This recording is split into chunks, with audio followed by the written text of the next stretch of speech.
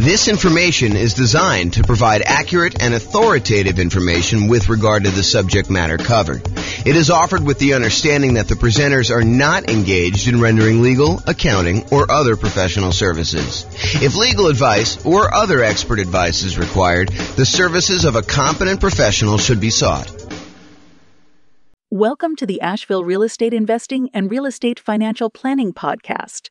Learn all about investing in real estate in Asheville, North Carolina, with a combination of real estate financial planning and modeling with numbers specific to Asheville, plus syndicated, more generalized recordings of live and pre-recorded real estate investing classes, not all of them specific to Asheville. Be sure to stay tuned after the podcast for a message from our sponsors. All right, so real estate investing shocks. I'm James Orr. So how this class came about. So I had a client, real estate brokerage client. They were under contract to buy a new construction property, and they've been under contract for a long time. I'll show you the actual dates in there.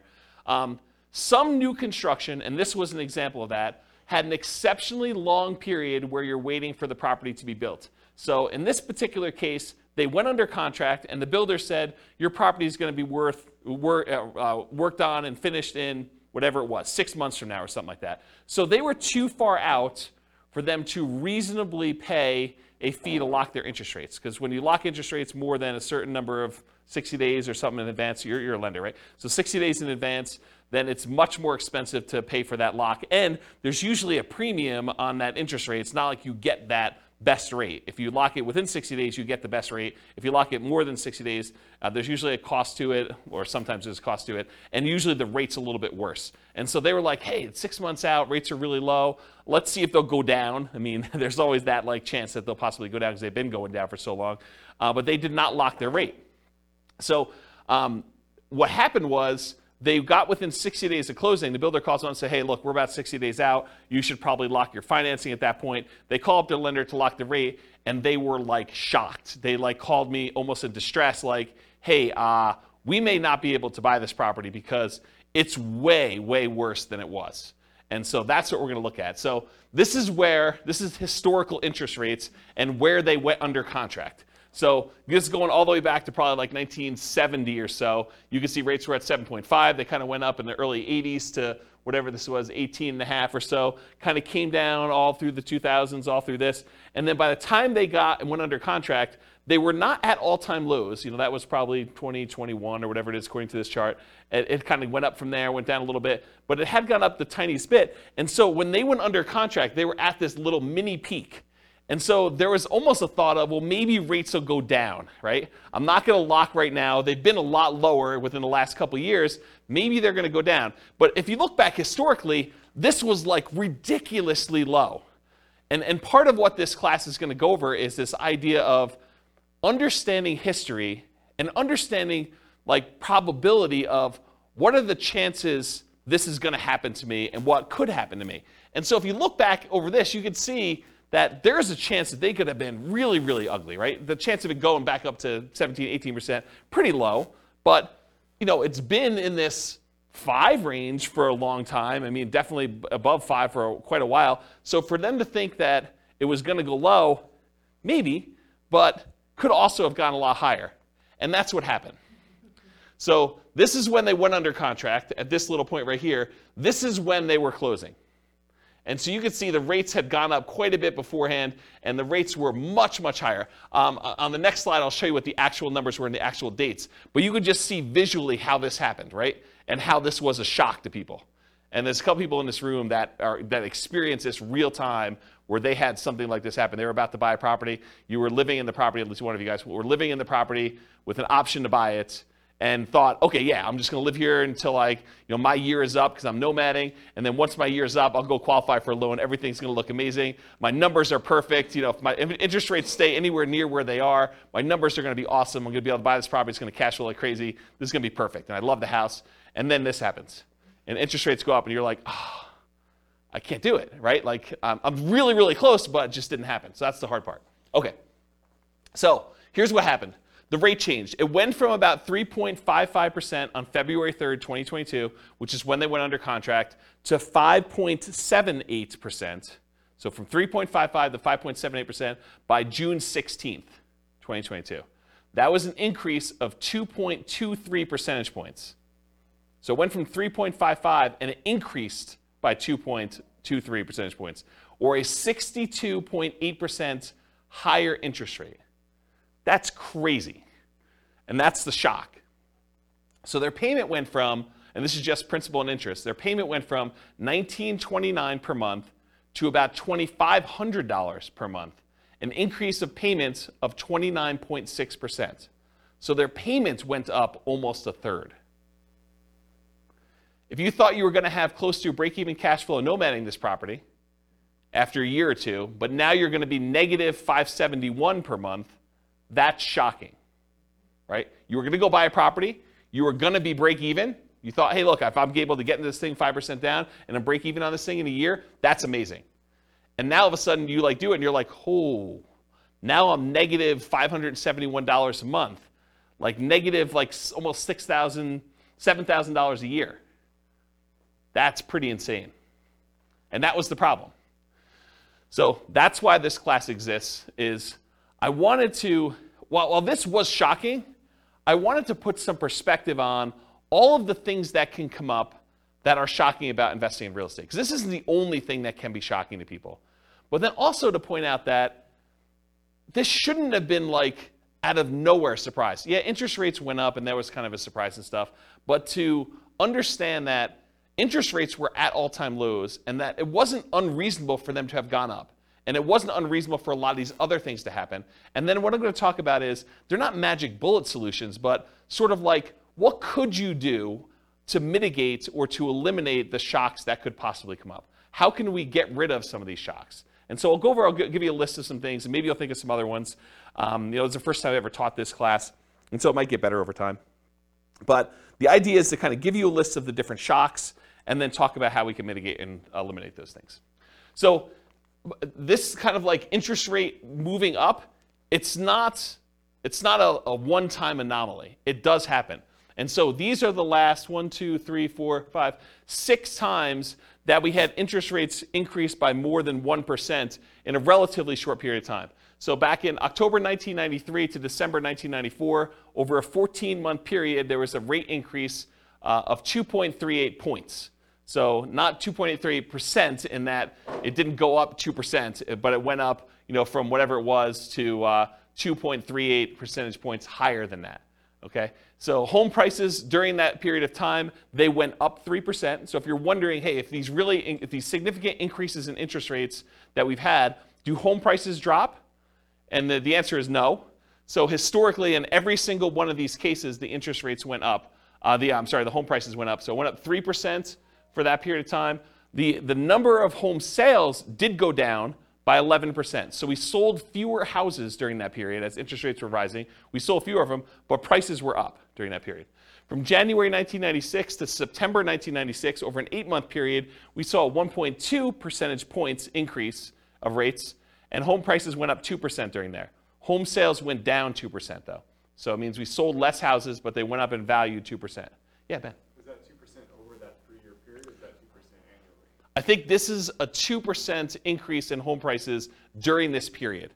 That's what I think it is. I didn't actually go compile the data. I got this, I think, from Freddie Mac's website. Here's the address. You may want to go read their kind of the analysis, how they put it together. But my understanding is that it was 2% over that period of time. Yeah. And this wasn't a 3-year period. It was only 8 months. So January 96 through September 96, it only took 8 months for this to happen. And then it was 2% over that period of time. I thought it was 93 and 96. I was just looking at the start date column. Yeah, so this is start to end, start to end, start to end. So this is the period of time that this rate change happened and what happened to home prices and sales during that period. Got it. I was just looking, I wasn't looking at both columns. Yeah. Does that answer the question then, probably? Because I think that's, unless they annualize this, right? Which I think that it's just during that period. But it's possible they could have annualized it for all I know. It didn't say annualized. Okay, so in October 1998 to May of 2000, that's a 19-month period, interest rates increased 1.81 percentage points, and then home prices went up 13% over that period of time, and home sales went down 2%. June of 2003 to June 2004, 12-month period, 1.06 rate increase, and 13% increase in home prices, 2% actually increase in home sales during that period. And then June 2005 to July 2006, a 13-month period, 1.18 percentage point increase in the interest rate. Home prices went up by 7%. Home sales went down by 14%. And then November 2012 to December 2013, that was a 13-month period, 1.11 percentage point increase. Home prices went up 11%, and home sales went down 2%. Yeah, go ahead. What's our current one? I don't know because I don't know if it's stopped. So I think that they're waiting for that, but it's a lot because, I mean, even this one. It's like huge compared to. Yeah, so our latest one was an increase of 2.23 percentage points, and it was over this period of time at least, right? Yeah. So February to June. Yeah. So that's pretty crazy, but it may not be done. Yeah. And we need to stabilize. I'm not sure how they determine where it stops either because it's sort of arbitrary, to a certain degree. So on average, it was a 13-month period for the interest rate to adjust. The average rate adjustment was 1.46%. Home prices went up on average 8% during those periods, and we saw a decline in home sales by 11%. So, which, if you look at this, right, it's not a shock. I mean, it shouldn't be a shock that this happens, right? It was a shock to them because we weren't thinking about it, and you weren't thinking about it. You went under contract. You're like, oh, maybe they'll go down. Interest rates have been up a little bit from where they were in the bottom. Maybe we'll get lucky and the rates will go down. And we have got, we're far out from this 60-day period, so we'll just wait and see. But then this shows you that we shouldn't really be that concerned. Do you have a question, Austin? I saw you looking. No, I was just speculating. This is a guess. I wouldn't think it would be done currently because there's a potential still another hike coming. So until that, we know if that's going to change anything or not. I wouldn't think that this go around this year would be finalized yet. I wouldn't say finalized. I was just thinking like our current number is bigger than any number on that list. Yeah. And so probably in a year, if it keeps going up, it will be worse. Yeah. That's all I was getting. Maybe it's peak to valley too, right? Yeah. Maybe it's like they look at what the lowest was and the peak and they sort of determine where it was. It's hard to say. It's really hard to say. There's some speculation in the room for the recording about like whether we should use the current one now and whether it's going to continue or not. So we don't know. All right, any questions on this? So the idea though is that this is not like out of nowhere. You should not have known that this could possibly happen. It's happened before, 6 times at least, and maybe not to quite the extreme, but it's not that far off from what we've seen. And we'll have to see what happens. Okay, so here's a quote from Dan Sullivan. Basically, the quote is: if you've got enough money to solve the problem, you don't have the problem. And a lot of the issues that we're going to see are related to if you're willing to spend the money, it's not really an issue, right? If you can afford the difference in the price, the monthly payments, or buy down the interest rate or some combination of their two, it's really not that big of an issue. The challenge is a lot of times we don't want to spend the money or we don't have the money. And so we'll talk a little bit about that. Okay, so this is sort of a weird philosophy I have, and I've never heard someone explain it quite like I'm about to explain it to you. But I heard some slight variations on this. So if you have a variation, I'd be interested to hear about it. But here's this concept for me. If I'm walking down the street and I look down and I notice my shoe is untied, it is not a big deal for me, right? Like, my shoe's untied. Shoes with shoelaces get untied. It's not that big of a deal. So I expect my shoe to become untied because that's what happens. I don't complain to people. I'm not like, hey, guys, did you see this? My shoe, it's untied. It's a real problem. Like, this never happens. Like, it's just crazy. Can you believe this happened to me? I was walking down the street and my shoe got untied. You don't complain to your fellow investors that your shoe is untied. You don't let it remain untied, frozen in fear, unwilling to do what is required to fix it. It's not like, hey, what do I do? Like, my shoe is untied. There's nothing I can do about this. What should I do? This is crazy. It's never happened before. And you don't swear off wearing shoes forever because they've become untied. It's not like, oh, last time I'm ever wearing shoes, this is a big deal. I'm just not wearing shoes anymore. I'm going to go get Velcro. Or I'm going to not wear shoes with shoestrings or something like that. I just bend down, I tie my shoe, and I go on with my life because shoes become untied.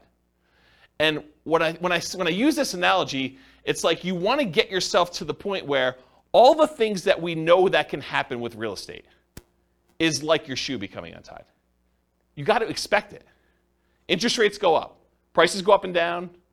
Rents go up and down, vacancies happen, roofs go bad, air conditioners go bad, tenants wreck properties, properties values go crazy and they go up and you do really, really well. You sell properties, you make huge profits. I mean, all these things happen, both good and bad in real estate, and they should not be a shock to you. So the same thing happens with real estate investing. These shocks will happen. You should expect them to happen. You don't need to complain to everyone. You know that these things have happened. You should not be frozen in fear when they happen. You should do what is required to resolve the issue, and you should not swear off investing in real estate because they happen. So it's this philosophy of you got to get to the point where mentally it's like your shoe got untied. You got to trivialize it such that, okay, tenant's not paying rent. I got to do something about that. I call up the attorney, we do the eviction, or whatever it is that you do, you just deal with it. It's like your shoe gets untied. It's not a big deal. You got to just work through it. Interest rates go up. All right, I didn't quite get the rate I wanted, or you're under contract, you're more than 60 days out in new construction, you're like, oh, interest rates went down. That's good. It's like, your shoe's automatically getting tied for you in some ways, right? It's like good things happen to you. Does this make sense?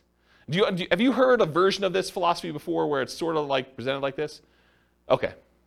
All right. If anyone does, I'd be interested to hear about it. Okay, so non-shocks. So these are often shocks because you did not know to, and sometimes, expect them. Either you did not expect them or you didn't know to expect them. But you probably should come to expect them. A lot of things we're going to talk about tonight, they're going to seem like, yeah, that makes sense, but I don't always think about it when I'm doing the thing, and so I forget about it, and then when it's a shock to me because it happens, right? So this is thinking about things probabilistically, not this will always happen or this will never happen, but there's a small chance that this could be really ugly. There's a large chance that this is going to be fine, and there's a medium-ish, smallish chance that something could happen and it makes it, inconvenient where I have to bend over and tie my shoe. Okay? So what are the chances you'll need to deal with this, and what do you do if it does happen? And here are some examples of the shocks that we're going to cover. All the contingencies you have in your contract, they're there for a reason. Things that you can terminate a contract on, that's why you can terminate, because sometimes you discover things while you're under contract that you were not as you expected. They're shocks to you. So we'll talk a lot about those. All the maintenance you have on properties, all the repairs you have in properties, and capital expenses that come up with properties. Guys, roofs go bad. You should budget to have to spend $5, $10, $15, $20, $50,000 on a roof. Whatever it's going to cost you to replace a roof, you got to know it's coming. Got to know ACs go bad. You got to know furnaces go bad. You got to know that flooring wears out. Kitchens get outdated or wrecked or destroyed by tenants sometimes. Bathrooms get destroyed. It's part of the thing. Your shoe becomes untied. Roofs go bad, right? So you can't complain when you have a roof go bad. You just have to budget, plan, and spend the money to replace the roof. That's part of what you need to plan for. All the property ownership issues. People slip and fall. You get sued. Neighbors complain. They do irrational things. They'll come over your house without you knowing, without you expecting them. All that crazy stuff. So all the property ownership issues, all the property management issues. At some point, someone's going to claim that you treated them unfairly. Even if you do treat them fairly, they're going to feel slighted in some way. Tenants are not going to pay rent sometimes. Even if you do the best job at screening tenants, all these things are going to happen. I'm not trying to be negative about it. It's just be a realist. Realize that this stuff occurs, and you got to treat it like it's a shoelace. Like, okay, I got to deal with that. Just going to deal with it. Going to tie my shoe and move on. All the natural disaster and accident issues. So there's going to be hurricanes, there's going to be earthquakes, there's going to be floods, there's going to be other stuff, things that you did not expect could happen to your property are going to happen. They could be small probabilistically, but they're possible to happen. All the asset protection issues. So all the things about slip and falls and people suing you and perhaps challenging your ownership of properties, multiple properties, or you getting in car accidents and people coming after you for that. All the stuff you deal with in normal everyday life exists. So just be aware of that. So including all the different things we're discussing in tonight's class. There are reverse shocks, as I've hinted at before. Sometimes shocks go in your favor. Home prices go up while you're under contract. Interest rates drop before you can lock in financing at a reasonable rate. The $10,000 roof repair you thought you were going to have to make when you're under contract to buy a property turns out to just be a minor patch job for $500 that buys you 5 more years.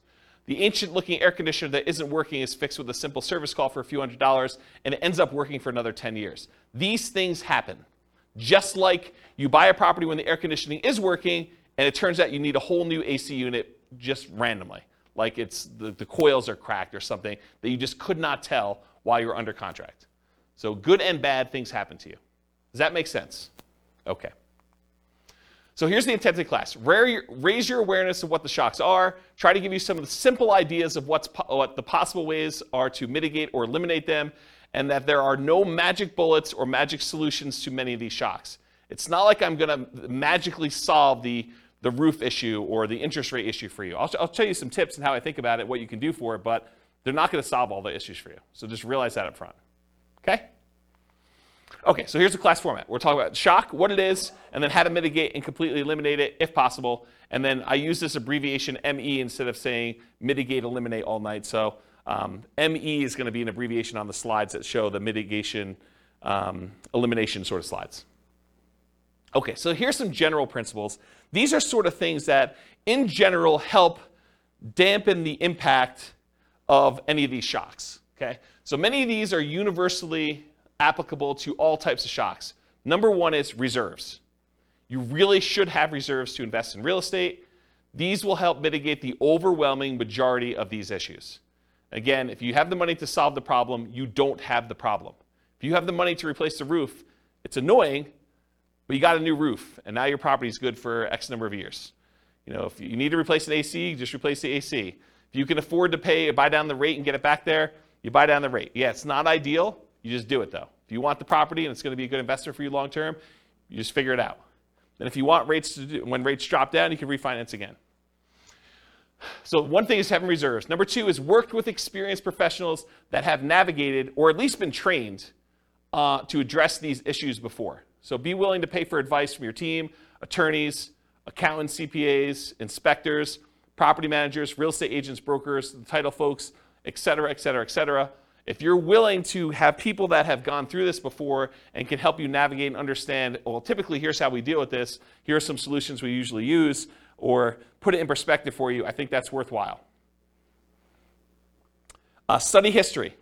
So know what has happened in the past, and ideally not just the very recent past. As I showed you on that chart with interest rates coming down, they were really looking at, and I didn't ask them this, but I assume that they were really looking at that last 5 years or so where interest rates were really, really low. And they were like, hey, look, we just came off a really, really low interest rate. Maybe these rates are going down again. But if they look back over a very long period of time, they would have seen that it's not unreasonable that the rates did what they did, right? And then have a backup plan whenever possible. So what is your plan if this happens? Maybe really low probability, but what are you thinking? And maybe there's things you can do now that will make it easier for you in the future should that come up. And then evaluate what your risk exposure is and determine what level you're okay with. If rates go up by 0.5 point, am I still in? If rates go up by 2 points, am I still in? If rates go up by 5 points, am I still buying this property? And just evaluate what makes sense for you. What are you willing to deal with? What are you not willing to deal with? And then patience. I think this is part of the manage your expectations sort of philosophy. It's like, what's reasonable for you? Like, what do you expect to happen? Do you expect every property that you go to buy that you will have no things come up on inspection? Or that you'll never have a property go vacant? Or you'll always be able to get the rent you estimated when you buy a property? Or that rents always go up? You could always rent it for more than you rented it for the previous time. Managing your own expectations and knowing what it is. You don't hit home runs every at-bat. It's not like every time you do this, everything goes perfectly and you score. Do what is within your circle of control and let go of things outside your circle of control. They had no control over the interest rate. They did have control as to whether they were willing to pay the premium to lock in that early. It seemed so expensive at the time to lock in whatever that was, 6 months ahead of time. But it was probably, in retrospect, not that they should have done this, but in retrospect, it probably was cheaper than what they ended up paying. That was within their control. And then remember this concept of expected value. If you've not heard this before, it's a pretty interesting phenomenon. It's kind of like a math way of thinking. If you have aces, you're playing poker, and you've got 2 cards down. If you've got aces and someone else has, 2-5 offsuit, you have the odds in your favor if you have aces and they have 2-5. And if you kind of played out an infinite number of hands, more times than not, the aces will win. And so you have an advantage. Your expected value, your expected chance of winning with the aces is much higher than someone who has a 2 and a 5 in their hand. However, can someone who has aces lose? Yes.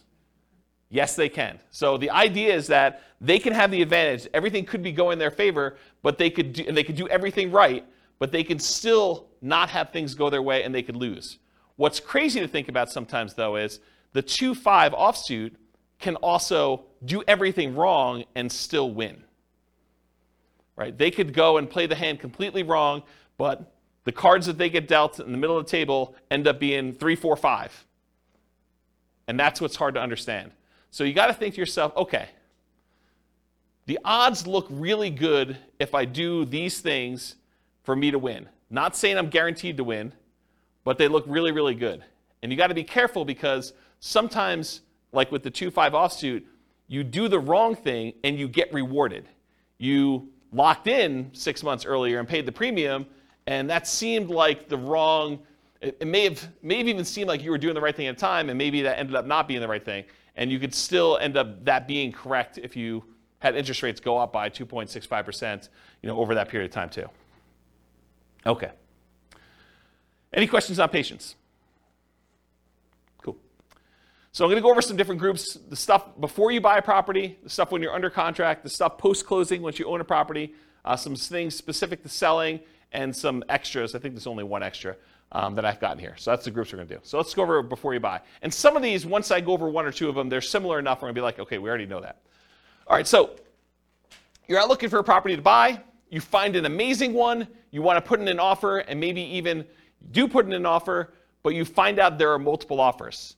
This could be a shock to you. If you've never been in a market where you have multiple offers on a property, or you've never bought a property before and realized that the really popular, very desirable properties sometimes get more than one person bidding on it, you may not be ready for this. Anyone who's kind of been buying a property in the last 2 years has been like, oh yeah, multiple offers here, we see 20 of them.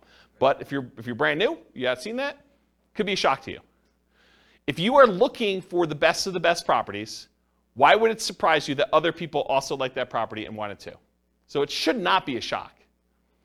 So here's the mitigate or eliminate thing with multiple offers. If you are willing to compete, make strong offers that have the best chance of getting accepted. And I have a slide coming up from a class I did called the 10 tips to get offers accepted in hot markets. I'll kind of give you the 10 tips, but if you really want the 2-hour version of that, go watch that class. And then the next thing when you're doing multiple offers is work with a professional who understands multiple offers and can give you some tips for doing it. And again, you're not going to win every one of them. It's just impossible. If you have 20 offers on a property, which is an extreme case for really, really hot markets, 19 of them don't get it. And then know your market. Sometimes it makes sense to make a strong offer right away with short deadlines to avoid competing offers. You go see a property, you're like, okay, this one's really, really good. I definitely want this. I have a feeling it's going to get multiple offers on it. So I'm going to come in hot tonight, make an offer, tell them I need an answer by 9 a.m. tomorrow. And you come in really strong with your offer. It has to be so compelling that they're not willing to wait to see what other people are willing to do. And so that could be a strategy. Or sometimes it makes sense to wait, let all the other people show it, let them put in their offers, and then have your agent call the other agent and say, hey, what does my guy really wants it, what does my guy need to do in order to get this one accepted? What do they need to beat? And they can tell them, go ask your seller, because sometimes you're not supposed to give away that information without permission from your seller, but go ask your seller, say, look, if you want the best offer, I'm willing to come in and make it happen. You just need to tell me what that number is. And so there's an incentive for the seller to tell you what number it needs to be. And it is impossible to always know which one of those options to go with. You can't know whether you should come in early or you can't know if you should wait, because there's maybe some agents or some sellers that are like, if it's a reasonable offer, I just want it, I want to get it done with. And sometimes it's like, I want what's happening at the end. Okay? Can't see? All right, cool. So 10 tips to get offers accepted in hot markets. So this is from a 2-hour class I did of the same title. And I'm just going to really quickly run through the list, but go watch this class if you want details. And we're sort of post-hot market as I teach this, but it could come back later, and then you definitely want to go review that class. So number 1, 10 tips, price. So improve on your price. Number 2, be willing to make up an appraisal gap. So if the property doesn't appraise, be willing to make up any difference or to completely waive that you need an appraisal at all. Number 3, use escalation clauses. So sometimes you'll want to say, I'll go $5,000 above the next highest offer. So you can actually use an escalation clause to increase your offer price to that. Number 4, call the seller's broker and find out what the seller wants in their offer to make sure you can match as many things as possible so that the seller gets what they want. Sometimes it's not always about price. A lot of times it's about price, but sometimes it's timing, or I really don't want to move the pool table, or I really don't want to do an FHA loan. As long as it's conventional, I'm fine. I've got concerns that it won't go FHA or VA or whatever it is. So you got to find out what the seller wants. You do that by calling the seller's broker. Have your lender call and verify and tell the seller's agent that you are qualified, you're going to close on the loan, that you're good to go. And make sure you have the best ideal loan for getting the job done, one that's going to be easy for that property to sell with. You can waive the inspection or do a limited inspection, or do no, or I guess waive it is doing no inspection at all, but you can do things with the inspection to make it more attractive. You can look at what's happening in the neighborhood to make sure you understand what you're going to need to do in order to get that offer accepted. If all the properties in the neighborhood are selling for 10% above asking price and you're coming in at list price, it's going to be hard for you to get that offer accepted.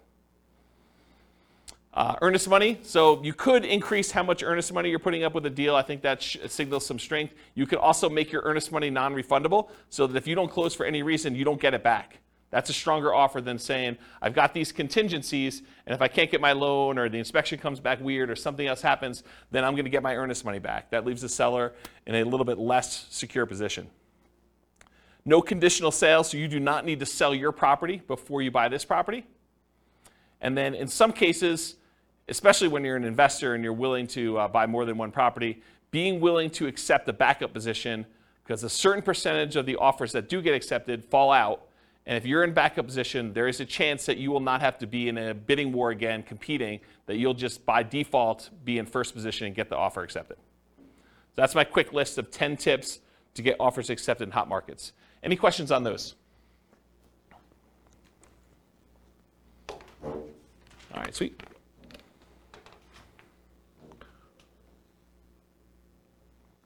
All right, cash offers. So you're making offers where you're getting loans to purchase the property, but you keep getting beat out by cash offers. For some people, this is a shock. They're like, hey, look, I'm offering $10,000, $20,000, $30,000 over asking price, or maybe you're just asking full price. Whatever it is, you're making really strong offers, but they're not accepting your offers. You're like, what do I need to do? I offered $30,000 above asking price, and you wait 30 days and you see the property close and it didn't sell for $30,000 above asking price, but you were getting a loan and the person that bought it paid cash.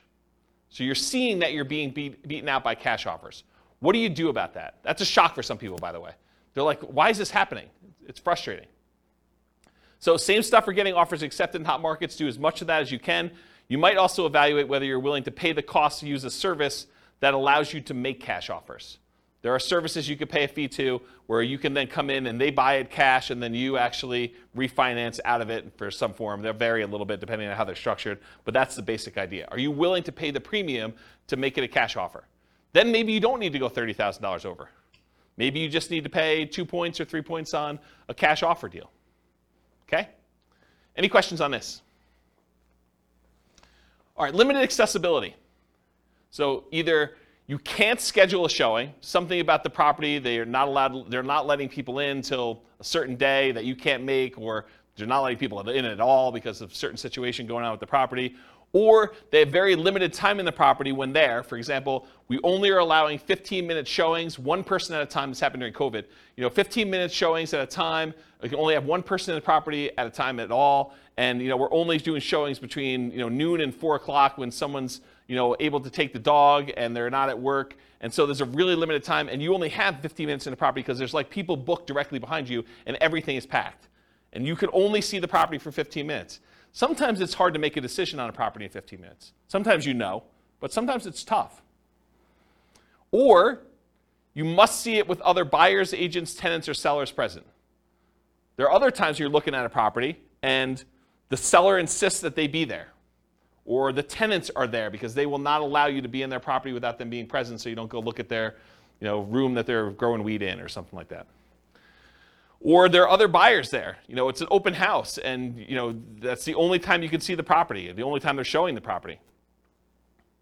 Or there are other agents there. Or, especially with multifamily properties, this happens quite a bit, you can't see all the units before making an offer. They'll tell you can see unit 1 and unit 7. Unit 1 is just like units 1 through 6. Unit 7 is just like units 7 through 15. But you only see 2 units. The other ones are in different condition. Some better, some worse. But you can only see 2 before you make an offer. So that can be problematic. But this can be the norm in some markets, right? It can be, especially in different market conditions where it's a really hot market, or maybe it's based on property type, or just that particular property is kind of a weird one. But that could be pretty typical for what you're expecting. But it could be a shock for some people. So see it as it is, but not worse than it is, Tony Robbins. So how do you deal with this issue? How do you mitigate it? How do you eliminate it? Keep your ability to fully inspect the property. And by inspect the property, I mean yourself and or any professionals you hire, inspectors, termite guys, radon, like all the different guys you want to come in and do tests as part of your offer. So don't give up your rights to do this testing if you're going to do that. But if you have to be competitive, sometimes you have to be willing to say, okay, well, I'm only going to do a limited inspection, even though I didn't get to see the whole thing originally. So you want to get a multifamily property bought in a really hot market. Sometimes you're like saying, well, I'm only going to do a light inspection. I'll just do a walkthrough of the other units, but we're good. I know what's going to be there. I've done enough of these. You got to be willing to kind of accept that risk if you need to do it. And then evaluate what your reasonable exposure is and what the probability is that will happen, and bake that into your offer. Say, look, I've seen enough of these at this point. There probably are some ones that need a full kitchen remodel, probably some that need a bathroom remodel. So I'm out at most, whatever it is, $15,000, $20,000, whatever number you put in for your remodels. And so that could possibly be the case. And I can't imagine every single one of them is going to be like that. So let's say half of them are. And so you could say, there's probably a X% chance that that's the case. So I'll go ahead and bake that into my offer. I know that I'm going to possibly have to come out of this. If it's better than that, great. If it's worse than that, yeah, I got a little worse of a deal. Okay? Any questions on limited accessibility? All right, not having all the information. So you're wanting to make a decision, whether you're going to make an offer or not, but you don't have all the information you need. Maybe you're missing HOA docs to be able to tell if you can use it as a rental, or that you could park your RV, or put a little ADU, additional accessory dwelling unit back there.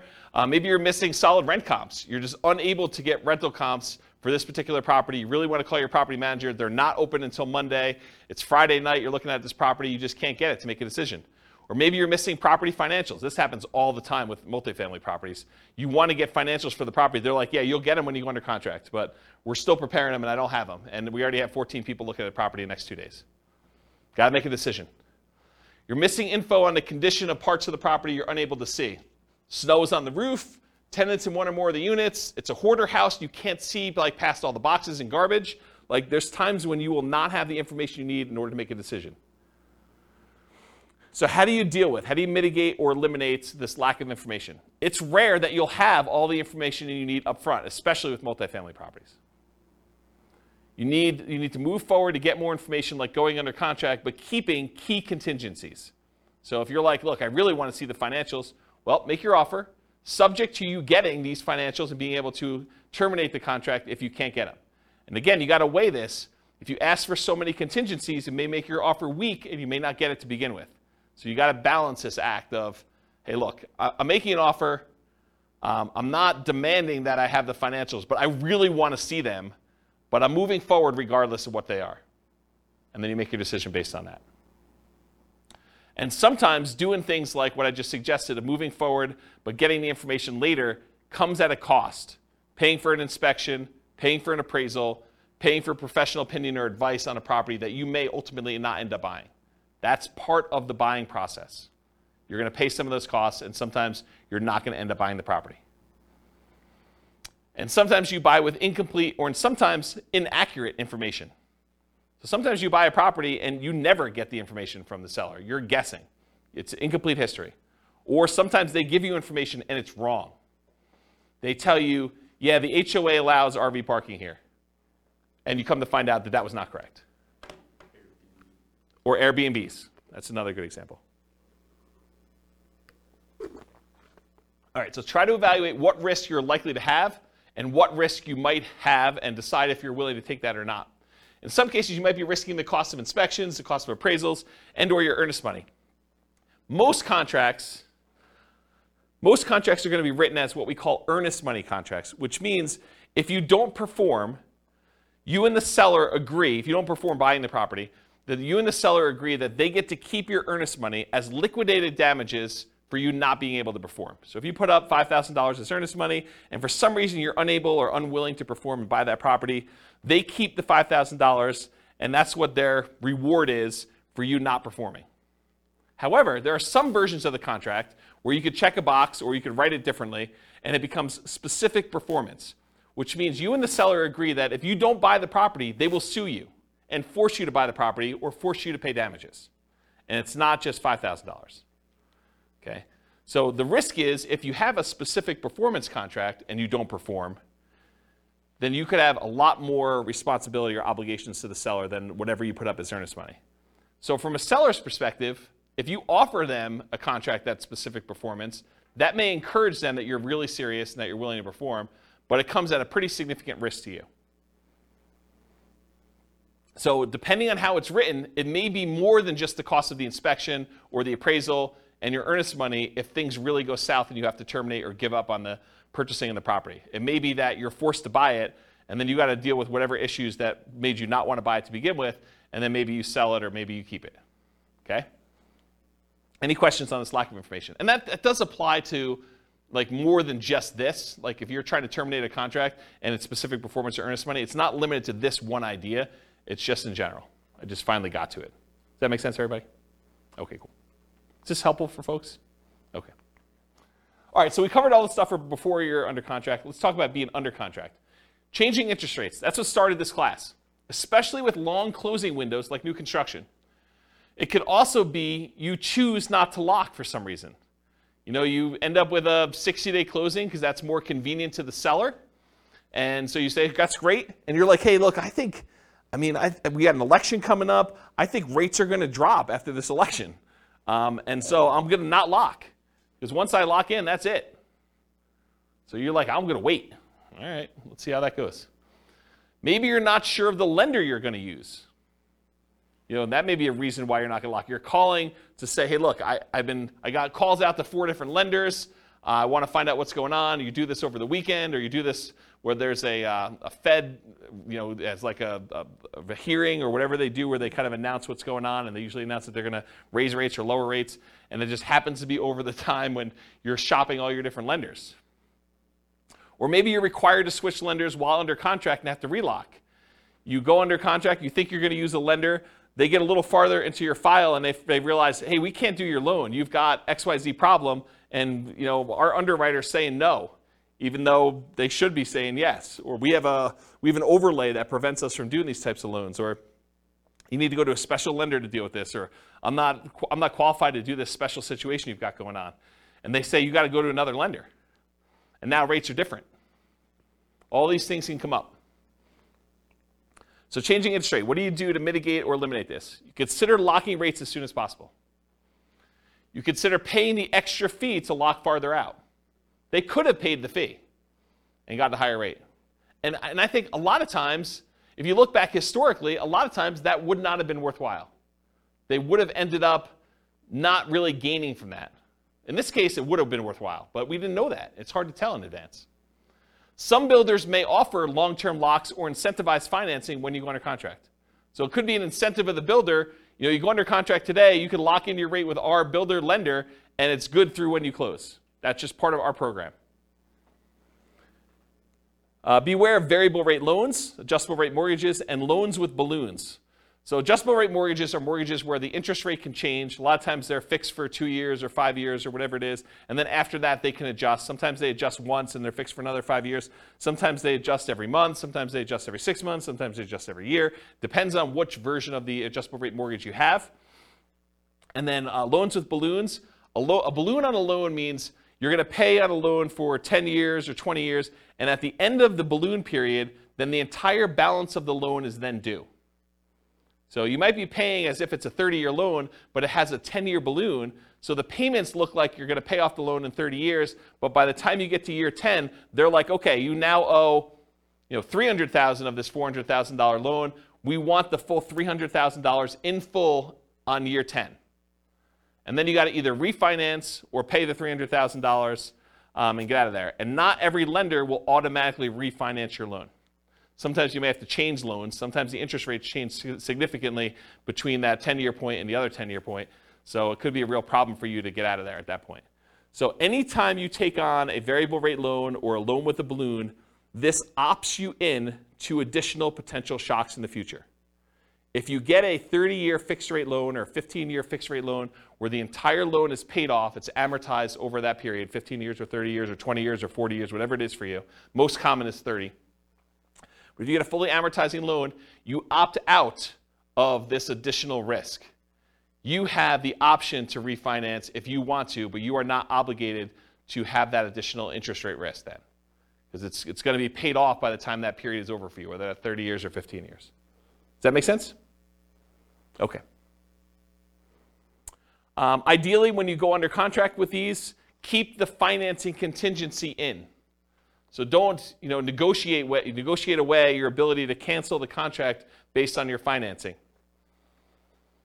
But a lot of times in order to get offers accepted in really hot markets, we were saying, we'll waive that. I'm definitely getting this property and I'm buying it. And something I don't have in my written down here, but it just occurred to me, sometimes with new construction, we will pay a whole bunch of money that is non-refundable upfront in upgrades that if we cancel for any reason, including the interest rates change or financing changes, we're out that money. So sometimes you'll go and you'll be like, okay, here's the base house, but I want AC. I want you to put in a backyard fence. I want you to upgrade the flooring from the normal, really crappy vinyl to something a little bit nicer because I'm going to be living there for a while first. And I want you to put in a refrigerator and everything else. So we'll be like, okay, great. We're totally willing to do that. It'll cost you this amount of money. And we'd like an extra $10,000 in non-refundable earnest money for us to be willing to do those upgrades for you. If you do not close on the property, you don't get that money back. That's pretty common. Okay? So realize if you cancel now because interest rates went up, then you're out that additional money. So it could be a lot more than just regular earnest money. So getting back to this point, ideally keep your financing contingency in your contract so that if this does happen, then you're minimizing how much you spent up to that point to be able to get out of it if you decide you do not want to move forward. Another point here, if you could not lock now, and now if you could not lock and now you can't make the numbers work, you may need to terminate. So if for some reason you were unable or unwilling to lock, and now later on the rates don't work for you, you may need to terminate or try to renegotiate if applicable. So you've been under contract for a while. Maybe the market's softened a lot where the builder's having some struggles getting things under contract. It's possible they may come in and say, look, we really want you to continue buying this property. What if we gave you $5,000 to buy down your rate to help out? It's not going to buy it down to what it was, but maybe it helps you a little bit. Maybe you negotiate that. Or maybe it's with a seller who's like, look, the market's very different than when you went under contract with me. I really want you to close this thing out because I'm going to buy something else. I've already got 1031 things picked out, or maybe I'm moved and I've already bought my new property, but I really need to get this thing sold. How about I knock off $5,000 or I pay $5,000 in seller concessions to help buy down your rate or something? You couldn't renegotiate if it's possible to do that. Of course, if you do cancel for some reason, you might be at the cost of any inspections you did, any appraisal money you spent to that point to get the appraisal done, any earnest money if you're outside of your ability to cancel without getting your earnest money back, and maybe some other out-of-pocket costs. Beware of specific performance contracts, as we discussed before, where you are telling them that you guarantee that you're buying the property, otherwise they can sue you to perform and force you to buy or force you to pay damages. Any questions on this? A general question not Yeah. related to this. Yep. But what's the average amount of time for a new construction to be completed in Fort Collins area? It varies. So it depends on the builder and how backlogged they are. Some builders will actually build spec homes where they're building them in advance and you could buy it within 30 days. And then other builders are such that they have not broke ground yet on the property, and other ones they're in different stages where they say, look, these 5, we've already dug foundations and they're going to framing. These are already framed. And so depending on which one of those you buy could be a different time. You know, and some of the other ones where they haven't dug ground yet, it could be like, hey, you know, we're going to get to this one, but it's in phase 2, and phase 2 is not going to start for 3 months, and then it's going to be, you know, 6 months from when we actually do that. So it could be really long time. Right, but you would still only get 60 days for lock-in rate for the loans. That's correct. A lot of times you are limited to how far out you can lock unless you're willing to accept a higher interest rate or pay a fee, or both. Got it. Yep. Yeah, so there's trade-offs when you're doing this. Do you pick one that's going to be ready in 30 or 60 days and think that, you know, I want that? Or is there something really special about this lot that you really want this one and you don't like the models they have on the lots that are there? You know, maybe it faces the wrong direction for you. Maybe it's only a couple of bedrooms, or maybe, you know, the prices are different. I mean, there's all sorts of variations as to why you might wait. So it's really tricky. Okay. That make sense? Yeah. All right, cool. Any questions on this? Sweet. Inspection issues. So in most cases, you'll be inspecting the property after you go under contract, often with the help of your team, home inspector, for example. Sometimes this might also include disclosures from the seller, including due diligence documents like leases or property disclosures where the seller tells you everything that they know about the property, at least in theory. Might also include things you might discover during the same period, like survey issues. So you say, look, you know, that shed looks like it's really close to where I thought the property line might be for the neighbor. We probably should get a survey on this property. Or, you know, this fence looks really janky as to where it is. Maybe I should check and have a survey done to see if the fence is really the property line and stuff like that. And sometimes you have a survey done and it's wrong. You know, the shed you built or the deck you built is on someone else's property, or their deck on your neighbor's deck is actually on the property you're trying to buy, and it's potentially problematic. Or shared driveways get kind of weird in some cases. There's all sorts of weird stuff that can come up on this, and sometimes you don't find that out until you're under contract. And a lot of times you've already paid your inspection fee at that point, because you've inspected the inside of the house, and you paid the survey guy in order to come out there and do this, and you paid for your appraisal, even if the appraisal wasn't done yet, because you kind of prepaid it with the lender in order to get a jump start on it, because there was a shortage of appraisers and you wanted to make sure you got your spot in line. And so now you're out inspection, survey, and appraisal for a property that you may be terminating on or that you got to negotiate on. So that could be a shock to you. You just got to realize that up front. Okay? There are going to be things that come up on a property on inspection. So this should not be a surprise to you. You are going to find things on the inspection. That's what the inspection is for. Okay? The inspection is to get a second set of eyes, a professional's eyes, or 2 or 3, depending on whether you're going to bring in specialists for other things like radon and asbestos and meth and mold and all things like that. You might get more than one inspector's eyes on it, or as a professional. Maybe even contractors give you opinions about what things are going to cost and what things need to be done for certain issues you may see on the property. So you're going to have these things done, and you're going to find things that you did not know. You'll be like, oh, I didn't know that. I'm glad you told me that that's going to cost $20,000 to fix. Now you know. Typically, you're not going to be negotiating things you saw or discovered before you made your offer. So if you saw that there was no kitchen sink, you should not be negotiating for a kitchen sink once you make your offer. You saw it, you made your offer based on not being a kitchen sink there. Does that make sense? And that goes for a wide spectrum of things. Okay, that's it. And even with the inspection, sometimes your inspector is unable to do something. Like it snows around here, and sometimes the roof is covered with snow. Your inspector cannot inspect the roof when it's got covered with snow. So if you're buying a property and you have a really limited inspection window, unless you extend out the ability to inspect it for snow later or something like that, or sometimes it's under snow for 30 days, not as much around here, it's highly unusual. But if that's the case, that's problematic. You may be buying a property that you've never seen the roof for. Okay, so how do we mitigate or eliminate these? Reasonable expectations. If you're buying a 20-year-old property and the roof's never been replaced, you or your team should realize it's going to need a new roof soon. Just makes sense. So for you to be surprised by that or shocked by that, it's problematic. Keep your ability to terminate and negotiate in a contract. Might be out of the cost of an inspection, maybe an appraisal in some cases, maybe your earnest money depending on how you structure it. But you want to make sure that you have what you need to be able to negotiate these things if things come up. If it's not something acceptable to you, even if the seller could or would address it, then with the advice of your team, terminate. So make sure you understand what the repercussions are. But if you're like, hey, look, even if they did move the shed. There's something weird about that. I don't want to be involved in it anymore, or whatever. If they could fix something that you had an issue with, then you have to make that decision.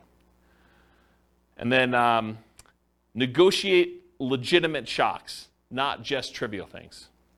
So realize that up front. Any questions on inspection? Cool.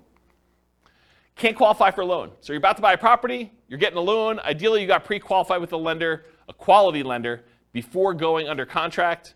Ideally, more qualified than them just telling you, but you telling them, hey, I make this much money, I have these debts. They say, it sounds like you can qualify for about a $500,000 house. That's not the level of qualification I'm talking about. I want them to pull your stuff. I want them to put you through the system. I want them to tell you that provided you can get me this, this, and this, then you're qualified. And you say, I can definitely get you this, this, and this, and you're very confident you can do that. That's the level I'm talking about. Maybe even more if you're able to. While under contract, you discover you no longer qualify for the loan. So something happens that prevents you from getting the property. And it could be any number of things. Credit change, something happens to you where, a medical bill you thought you paid pops up and all of a sudden it's not done. You're like, this is problematic. It's going to take me a little time to get this fixed out and work through it. Or maybe I don't have the money to pay the bill anymore or whatever. Your income changes. Maybe you get, what's the opposite of promoted? Demoted? You get demoted and you get put in a lower position job or something like that. Or you have to change jobs. Unfortunately, while you're under contract, you have lost a job or something like that. If you have a significant injury or an accident that prevents you from working, if you get divorced while you're under contract to buy a property, or you have a death of a spouse, these types of things can happen, and they could change your situation and prevent you from getting the loan. So if you can't qualify for the loan, how do we mitigate or eliminate that? Prevention. Work with quality lenders up front that can qualify you ideally before going on a contract. You don't want just some fly-by-night lender telling you, yeah, you probably can qualify for about this, and then you find out later you cannot. But even then, occasionally something unexpected will come up. So especially for things that may be more likely for you, for example, job loss when you know your company has been downsizing, what's the backup plan if that should happen? So know in advance, hey, if for some reason I do get downsized, I'm terminating. Or we're going to have mom and dad co-sign or whatever your backup plan is for you. Or at a minimum, what's the cost to me if this happens, and am I okay with that? What's it going to cost me in inspections and appraisals? And there are some cases, it's very rare, where a lender will eat the appraisal if for some reason you don't qualify for the loan. It's pretty uncommon, but in some cases they do. I know of one credit union around here that does. Actually, I know of another bank that does too. There's 2 banks that I could think of that do that, but I don't think of anyone else. Do you know of anyone else that does that? Yeah, it's pretty uncommon. So be super careful about that, and you could lose your earnest money. Sometimes there are deadlines for you to object to being able to get acceptable financing, and sometimes that deadline will appear days before your closing. So imagine for a minute they say, hey, look, your loan objection deadline is the 25th of the month, and we're closing on the 30th of the month. So there's a 5-day period when you cannot get your earnest money back if something happens to you. If you lose your job in that 5-day window, you don't get your earnest money.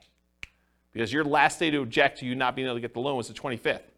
But your closing is set to be the 30th. So if you get in a car accident, get injured, get divorced, something happens to you at your job, credit score changes significantly enough, all those things can impact it. I had a client once, was under contract to buy a property, and they got married while they were under contract. And when they went down to the bank to open up a joint checking account, because they were buying the property together, it was like, they're getting married, they're going to buy a house. Went down to the bank to open up a joint checking account, and the banker, very innocently, and to help them, I'm sure, said, would you like overdraft protection on your checking account?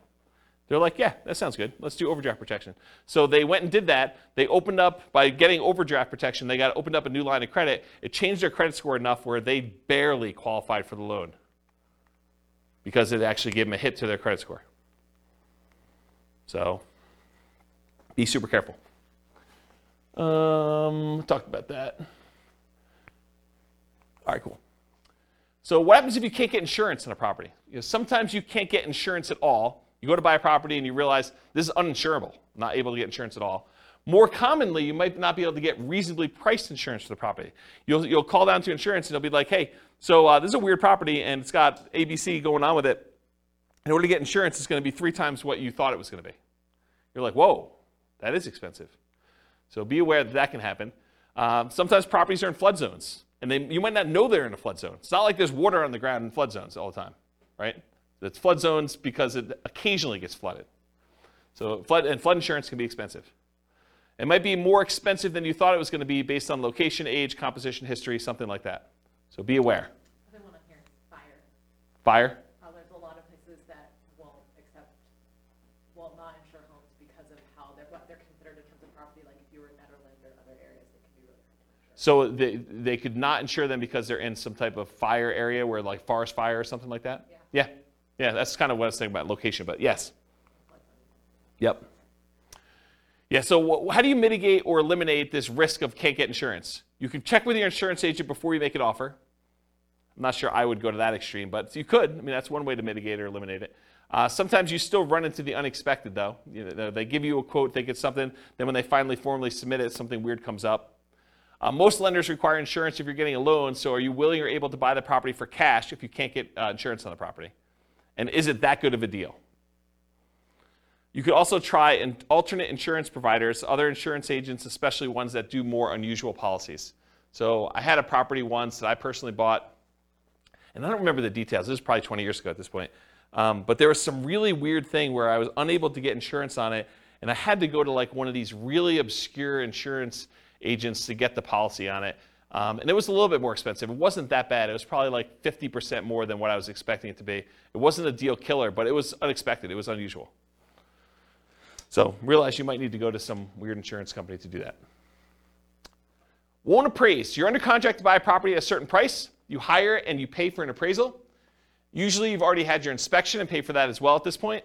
You might also have committed to other expenses, like paying for a moving truck and or storage units because you're getting ready to move. Maybe you close with the buyer who is purchasing your property that you were living in, and now you're living in a hotel with friends waiting for this house to close, and you get to the end and it doesn't appraise.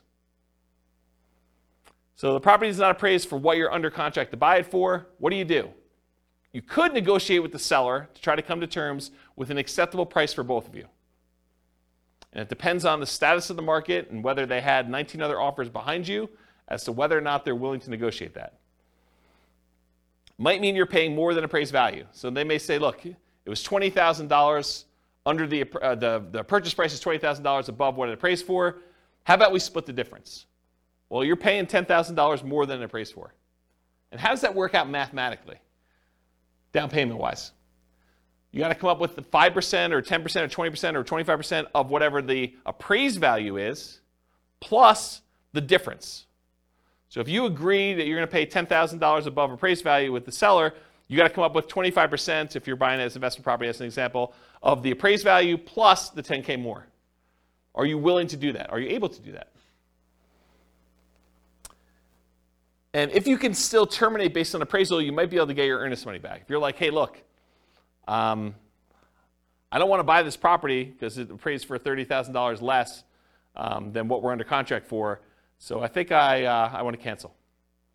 And so you paid for inspection, probably paid for the appraisal, but probably can get your earnest money back if your deadline is still there and you're able to do that in a contingency. Yeah? Can you also get another appraisal? In some cases, you may be able to get another appraisal. Sometimes that can really vary, right? Appraisal. It can. You could also contest the appraisal. Yeah, sometimes you could say, hey, look, you use really bad comps. These are not comparable sales. Yep, those are also good mitigate, eliminate options. Is FHA? I think FHA sticks with the property. I think if you have an FHA appraisal on a property, I'm pretty sure that sticks with the property for like 6 months or a year or something like that. Talk to your lender to get details. But certain appraisals will stick with the property, even if you go and try to hire another lender to do it. With conventional financing, I'm pretty sure they do not, as of right now, and this could change. Lending policies change all the time. Okay, title or HOA issues. So you're under contract to buy a property. You negotiated to have the right to review the title work with your attorney and the HOA documents. While you're reviewing the title work and the HOA documents, you discover something unacceptable in the title documents or HOA documents that prevent you from doing what you want to do with the property. For example, having an RV or being able to do short-term rentals or being able to have rentals at all or something like that. Or that you feel could impact you when you got to resell the property later. So maybe it's not something you're worried about, but you're like, hey, that's going to be a problem because this property is sort of built for X, and it turns out you can't do X with it based on something in title or something in the HOA documents or something like that. So something comes up where you're unwilling to do this. As a side note, this is like one of my little weird pet peeves. Is your real estate agent competent to review title work for you? Are they trained on how to review your title work and tell you what is going on with it, whether there's a problem in there or not? The answer is no. We do not get trained on title work. Title work is an attorney type thing. It's a legal thing. So your real estate agent is not qualified. So you should not rely on your real estate agent to review your title work. All right, so how do you deal with, mitigate, and eliminate title HOA issues? So in some cases, the seller could do something to solve the issue. You can negotiate with the seller to try to come up with terms that are acceptable to you to fix or mitigate the issue. For example, if you thought you were going to be able to park an RV on the property, but the HOA says you can't, then would you be okay with an X dollar discount instead? That could be a possible solution. If you could still terminate based on title or HOA, you might be able to get your earnest money back, often out the costs up to this point, whatever that is, inspection, appraisal, etc. Any questions on this? Cool. All right, post-closing. What if you can't get rent? Can't get the rent you thought you were going to get. You bought a property with the intention of renting it, traditional buy and hold, short-term rental, nomad, whatever it was. You now own the property. You've already gone through closing, everything you've got in hand, but you can't quite get the rent you thought you were going to be able to get. That's a shock, right? I thought I was going to get $2,000 a month. Can't get it. Maybe it's $1,800. Maybe it's $1,500. Lower than expected. The market's softer than expected. Maybe you just, fewer people applying. Maybe it's poor time of year. You've got a property and you're trying to rent it over Christmas. You closed right after Thanksgiving, and now you're trying to rent the property between Thanksgiving and Christmas. Good luck. It's a soft time of year. You get poor feedback from the previous tenants or guests. Maybe you got really bad ratings on Airbnb for that.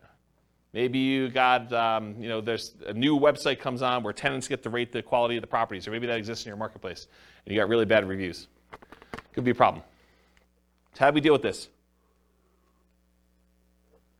We evaluate all the different ways to improve cash flow on rental properties from another class I taught, How to Improve Cash Flow Workshop, How to Improve Cash Flow Workshop, the class. So for the sake of time, I will talk about a couple of these, but I'm not going to run through them all in detail. There's a 2-hour class on this literal thing, and there's a checklist for it. But things like subdividing your property into multiple units to get more rent than you thought you were going to get, renting upstairs and downstairs separately as an example, renting by the bedroom or bed, rent parts separately like garage, community pool, RV parking, RV and backyard, add services like high-speed internet. That's not interest, it should be internet. Offer the property to a tenant buyer on lease option, lease purchase, or agreement for deed to increase income, reduce maintenance, charging pet rent, charging fence rent or carpet rent. They want new carpet, you charge them extra rent in order to pay for that, or extra rent for something else the tenant desires that you install. Let's see here. Maybe change the term of the rental agreement, daily, weekly, monthly, or basically go from a long-term, year-long lease with monthly rentals to short-term rental in order to increase rent. Maybe charge weekly or bi-weekly instead of monthly. Include done-for-you services like lawn care, snow care, removal, house cleaning for an extra fee. Can I convert it to a duplex, triplex, or fourplex or more? Can I rent out the property furnished to get more rents? Can I start marketing earlier and start a higher, more aggressive price to test prices? So all these different things. There's a couple slides on this. So go watch that 2-hour class. I'll put a link to it in the show notes. But there's a lot of stuff you could do in order to increase rents on that. All right, next one, undisclosed issues. You find out about undisclosed issues after closing. So you buy the property, you close, you're all excited, you walk with your keys, you go pull your car into the driveway when you get there, and the neighbor comes over and is like, hey, I am so glad you bought that meth house. We were really concerned it was going to be another drug dealer coming in. I'm so glad you guys bought that. And you're like, what are you talking about? This was a meth house? Oh my gosh, I didn't know that it was a meth house. That's a real problem. So you find out about something undisclosed after your closing. The seller may or may not have actually known. Maybe the seller didn't know it was a meth house. Maybe they were an absentee landlord and they were just oblivious, and they thought the calls from the police were just solicitations for raising money for the police fund, when they were really calling to say, hey, you got people serving meth or dealing meth out of your property. The inspector may have missed the issue. So it's possible, the inspector did their best, but they couldn't see it or didn't know to look or just overlooked it or was just hiding or something like that.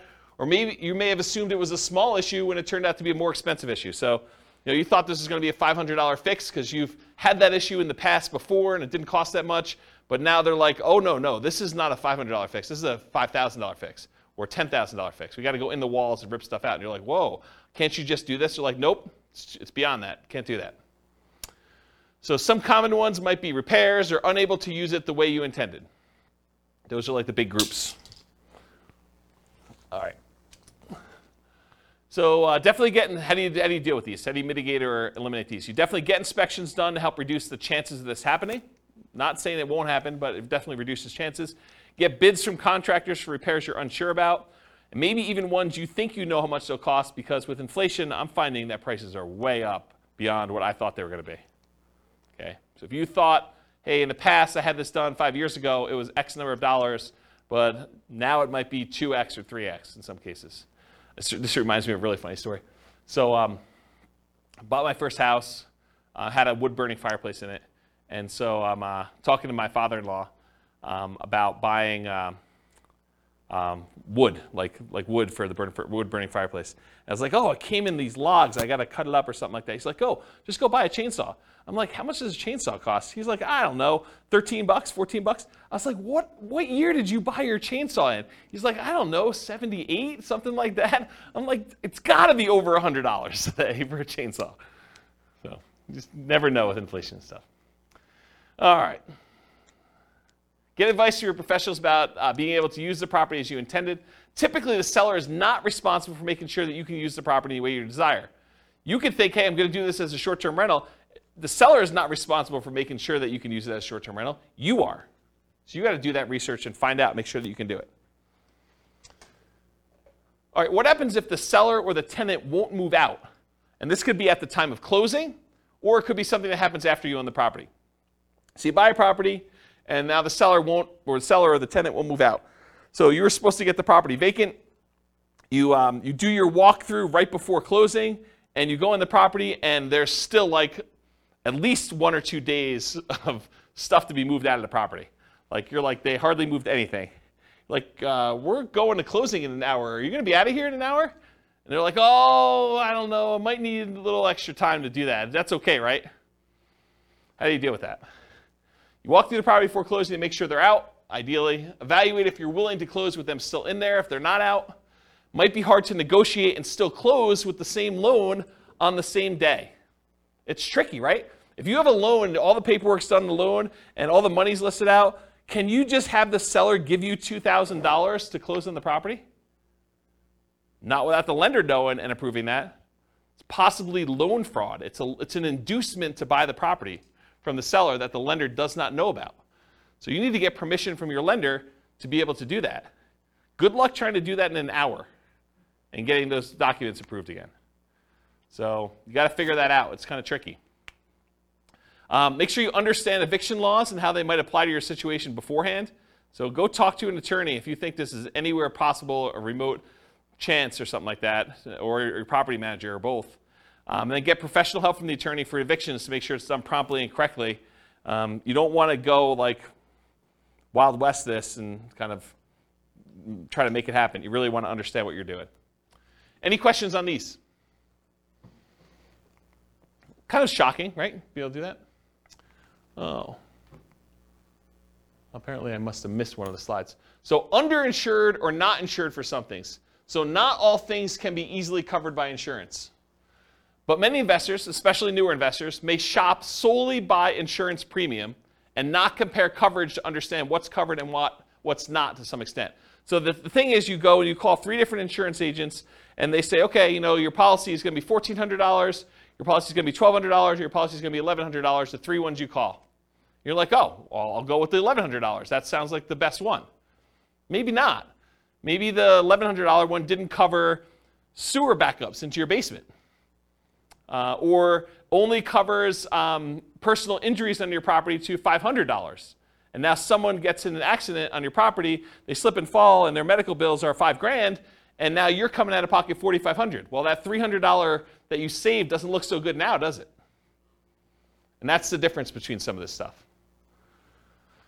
So you have to have insurance, but you opted to choose a less expensive insurance policy. It's limited coverage for an actual claim, or it's not covered at all. You gotta make sure you understand what you're buying and what you're covered for. And apparently I didn't do any things in there, so I think I covered it though. All right, what about price or rent drops? You buy a property, you typically don't see price drops or rent drops on properties you're under contract with, since the market tends not to move that quickly in a way that you can easily measure.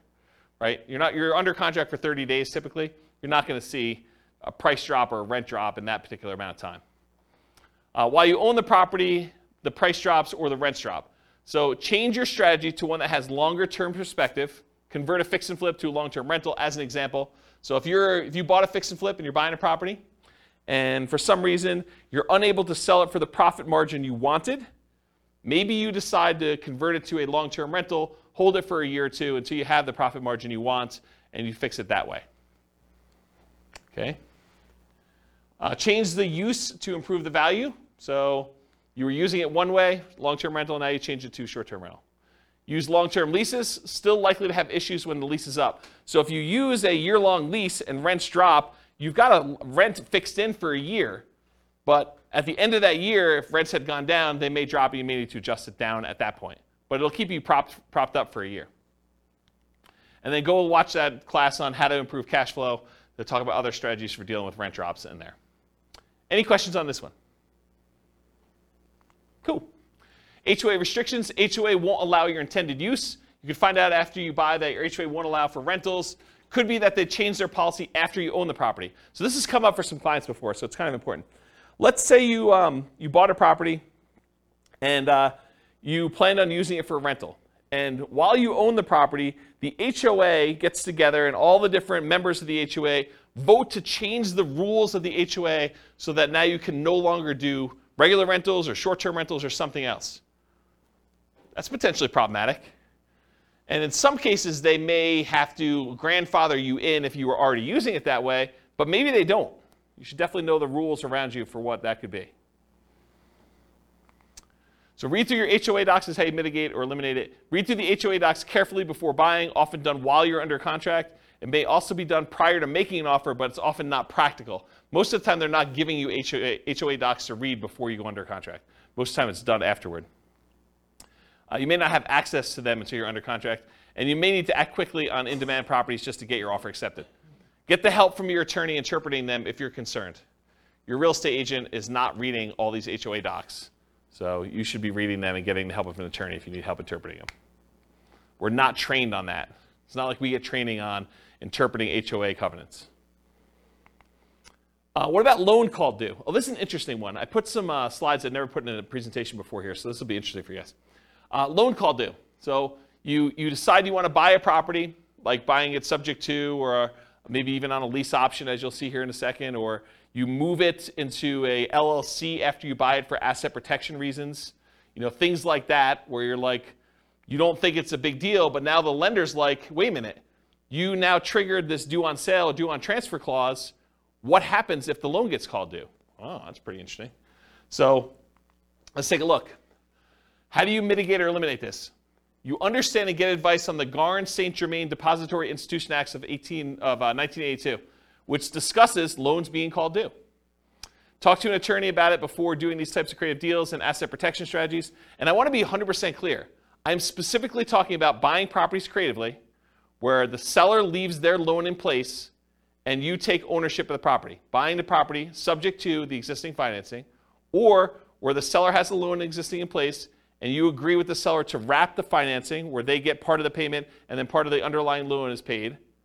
Or, and this is the part where you really need to pay attention, or you own a property, you got the loan, and you decide to move the property into an LLC.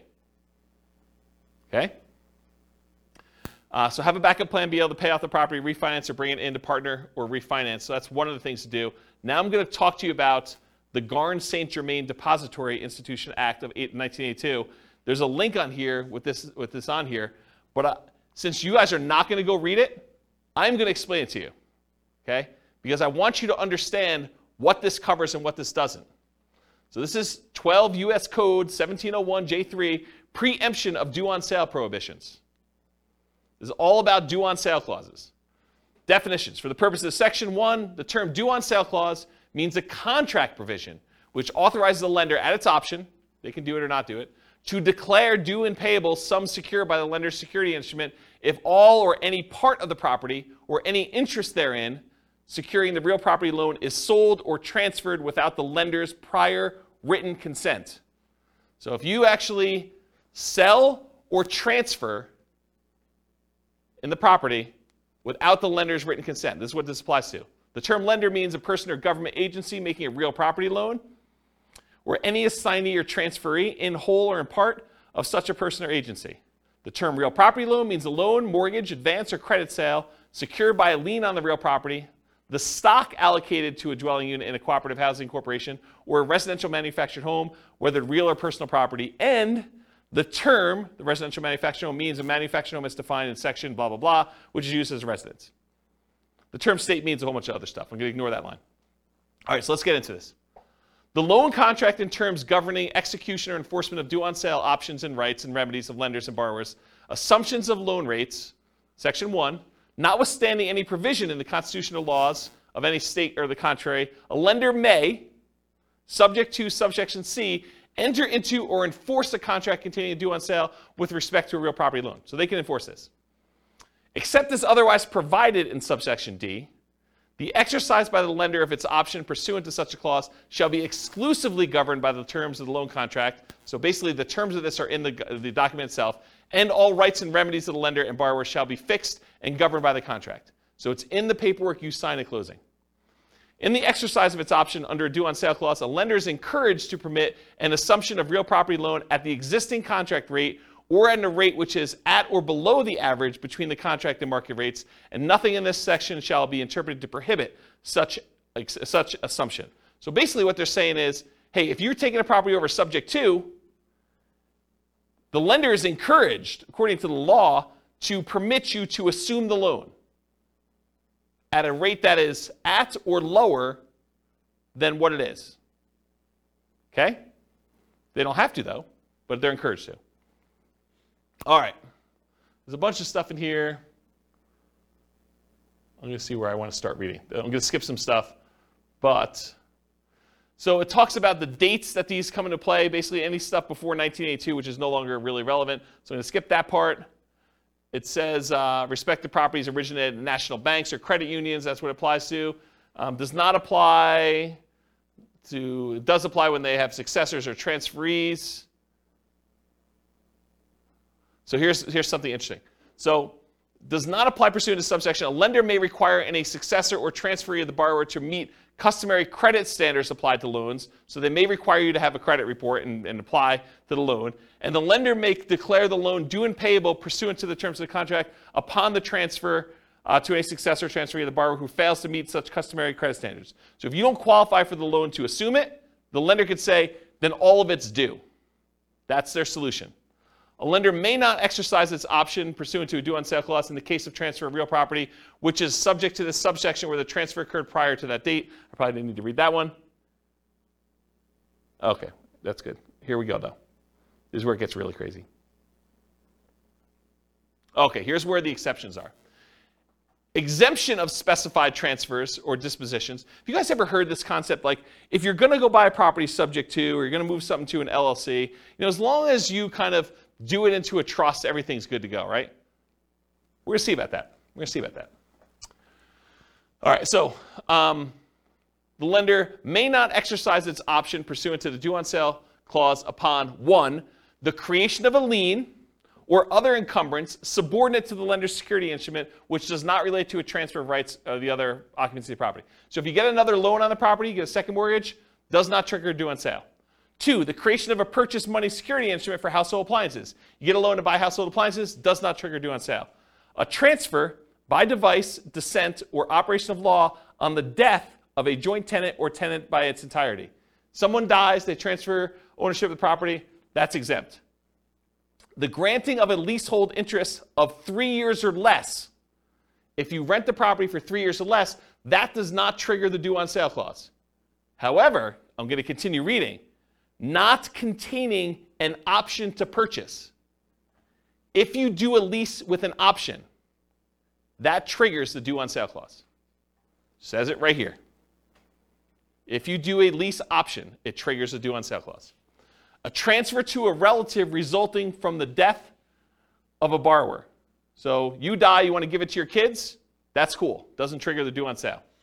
Transfer where the spouse or children of the borrower become an owner of the property. That does not trigger the due on sale clause. A transfer resulting from a decree of a dissolution of marriage, legal separation agreement, or from an incidental property settlement agreement by which the spouse of the borrower becomes an owner of the property. You get divorced, one owner owns it, or something related to that, doesn't trigger it. A transfer into an inter vivos trust. This is the one we were talking about, right? A transfer into an inter vivos trust in which the borrower is and remains a beneficiary, and which does not relate to a transfer of rights of occupancy in the property. So yes, if you transfer into a trust where the seller still is the beneficiary of the trust, that does not trigger the due on transfer clause. But what does? You transfer into a trust, and then that trust's beneficiary is someone other than the original seller, the original owner of the property, that does trigger it. Any other transfer or disposition described in regulations prescribed by the Federal Home Loan Bank Board. Isn't that crazy? Now you've read it. Now you know. Doesn't that just dissolve all asset protection? Yes, right? So here's the thing. So the question was, does that just dissolve all asset protection? It's super interesting to think about. Because if they transfer ownership to another entity, because an LLC is another entity, that is by design what the LLC is set up for. It's not you. You are not that LLC. You're trying to set up a legal entity that is not you. So if you transfer it from you to an LLC, you have transferred ownership. Right? So what does that mean? It means that the seller can choose at their option do due on sale. The lender can, yes. It's not, they're not obligated to, and you don't see this happening very often, but I want you to understand from a shock perspective, because this is the class for it, right? That, hey, if you have a property you transfer to an LLC that you got a regular, like, conventional loan on and had a due on transfer clause, and you do this, don't be surprised that it could get called due, right? That's the point. And doing a lease with an option agreement could also trigger it. Doing a lease for more than 3 years could trigger it. Right? A 3-year term. That's what it said. Crazy. I see some confused looks. Is this like the first time you've ever heard this? No, can you negotiate with the, can you tell your, I mean, I guess my question is, can you just tell your lender, or do you just hope it doesn't happen? The question is, can you tell your lender? I mean, what do you do? You just hope for the best. I think the correct answer to this one is you need to talk to your attorney. And you need to have your attorney explain to you the risk. And I suspect, I'm not an attorney, not giving you legal advice, I suspect most attorneys would say, this never happens, move it into an LLC, it's not a big deal. But you read it now. I'm not making stuff up. I wouldn't write it like that to just arbitrarily make something up for you. This is like from, where is it, Cornell Law. The address is on there. www.law.cornell.edu/US code/text/12/1701J-3. Go look it up yourself. You can read the code directly from their website. This is it. Okay? So, I'm not going to read this last page because it's not germane. But you guys now see what the issues are. Okay? So when you see it online, it's not a big deal, blah, blah, blah. Now you know kind of like you're playing in this gray space and you understand it all. All right, so selling. Any questions on that? I kind of abruptly ended, but surprise! You guys got to learn about due on sale clause. Shock. Whatever it is there. Interesting, right? It's kind of fascinating. So I knew you guys would never go read it, so I wanted to read it to you. It's this gray area of, do I really read you a code, like law code in a class? And you guys are like, ah. But then there's some really interesting things that you have to you wait for it. It's like, okay, the build-up's there, but where is he going with this craziness? Well, this is where I was going. Okay, so selling. What if you're selling and you get no offers? That's a shock for a lot of people, especially when you're used to getting 20 offers. You're trying to sell your property, you're marketing it or hired a professional market for you, and you're not getting offers on it. So how do you mitigate or eliminate that? Increase your marketing, improve the desirability of your property, and I define that as change the price, improve the price in some form or another, improve the condition of the property, make it more desirable for them to want to buy it, or improve the terms or financing available for the property. Those are really the three levers you can pull, right? You can increase exposure, get more people looking at it, and hopefully you find the one that wants to buy it. You can change the price to attract more people to it. You can change the quality of the property itself, or you could change the terms upon which you're selling it, or the financing is another way of saying that. So you could bribe them to get better financing. If they couldn't afford the $2,000 a month P&I payment, you could pay $5,000 to buy down their interest rate. Now it's $1,900. Now it looks more attractive. That type of idea. Any questions on this? Buyer backs out. You're trying to sell a property. You got a buyer on the hook. They're under contract to buy the property with you. What happens if they don't go through with it? Marketing property for sale, find a buyer, the buyer backs out. So mitigate or eliminate this. Realize that your negotiating power diminishes significantly once you go under contract, and it shifts largely to the buyer with their contingencies. Your strongest negotiating position is before you accept an offer. So try to negotiate as much as you can before that point. You lose a ton of power once the buyer goes under contract and they have all their normal contingencies in the contract. Then the power shifts to them. And that's especially true in markets where the contract is written very pro-buyer, like Colorado, as an example. In some markets and market conditions, a property falling out of contract can stigmatize a property for some future buyers. They say to you, what was wrong that this buyer fell out? Why is the property back on the market? What's going on with it? And so you have a stigmatized property. Now, if you have 19 other offers behind the one that you accepted, that's less of a deal. But if it's a soft market, it's a much bigger deal. Make sure buyers are qualified and able to perform before going under contract. Do as much of your checking before you accept. Call their lender. Verify that they can actually get their loan. Verify that they're a strong buyer. Try to feel out see if you can read between the lines in the paperwork as if they're going to be a pain in the butt and ask for a ton of things on inspection or be really nitpicky about stuff, or, like if a buyer comes in, and this is going to sound horrible, but if a buyer comes in and in the additional provisions, they list out 14 other things they want you to do as part of you accepting their offer, that's a sign that you're going to have some interesting challenges with that buyer, right? You just know that's not normal. You're not usually seeing that. Seller to sweep the garden of the extra leaves before I take possession. Okay, you're sort of telegraphing, I'm a troublesome buyer. I've got some demands. And in some markets, you may still choose to accept that offer because you don't have anyone else. But got to realize that going in. All right, any questions on this? All right, conditional transaction chains. So the buyer's offer is contingent on them selling their home. Usually, but not always, the buyer's property is already under contract. So in some cases, a buyer goes out, they find your property, the one that they love, and they're like, I didn't know that I was going to find the property that I love the first time out. We were going to list our property for sale in the spring, but we really love your property. Will you go under contract with us now so that I could buy your property, and we will have our property on the market in a week? That happens.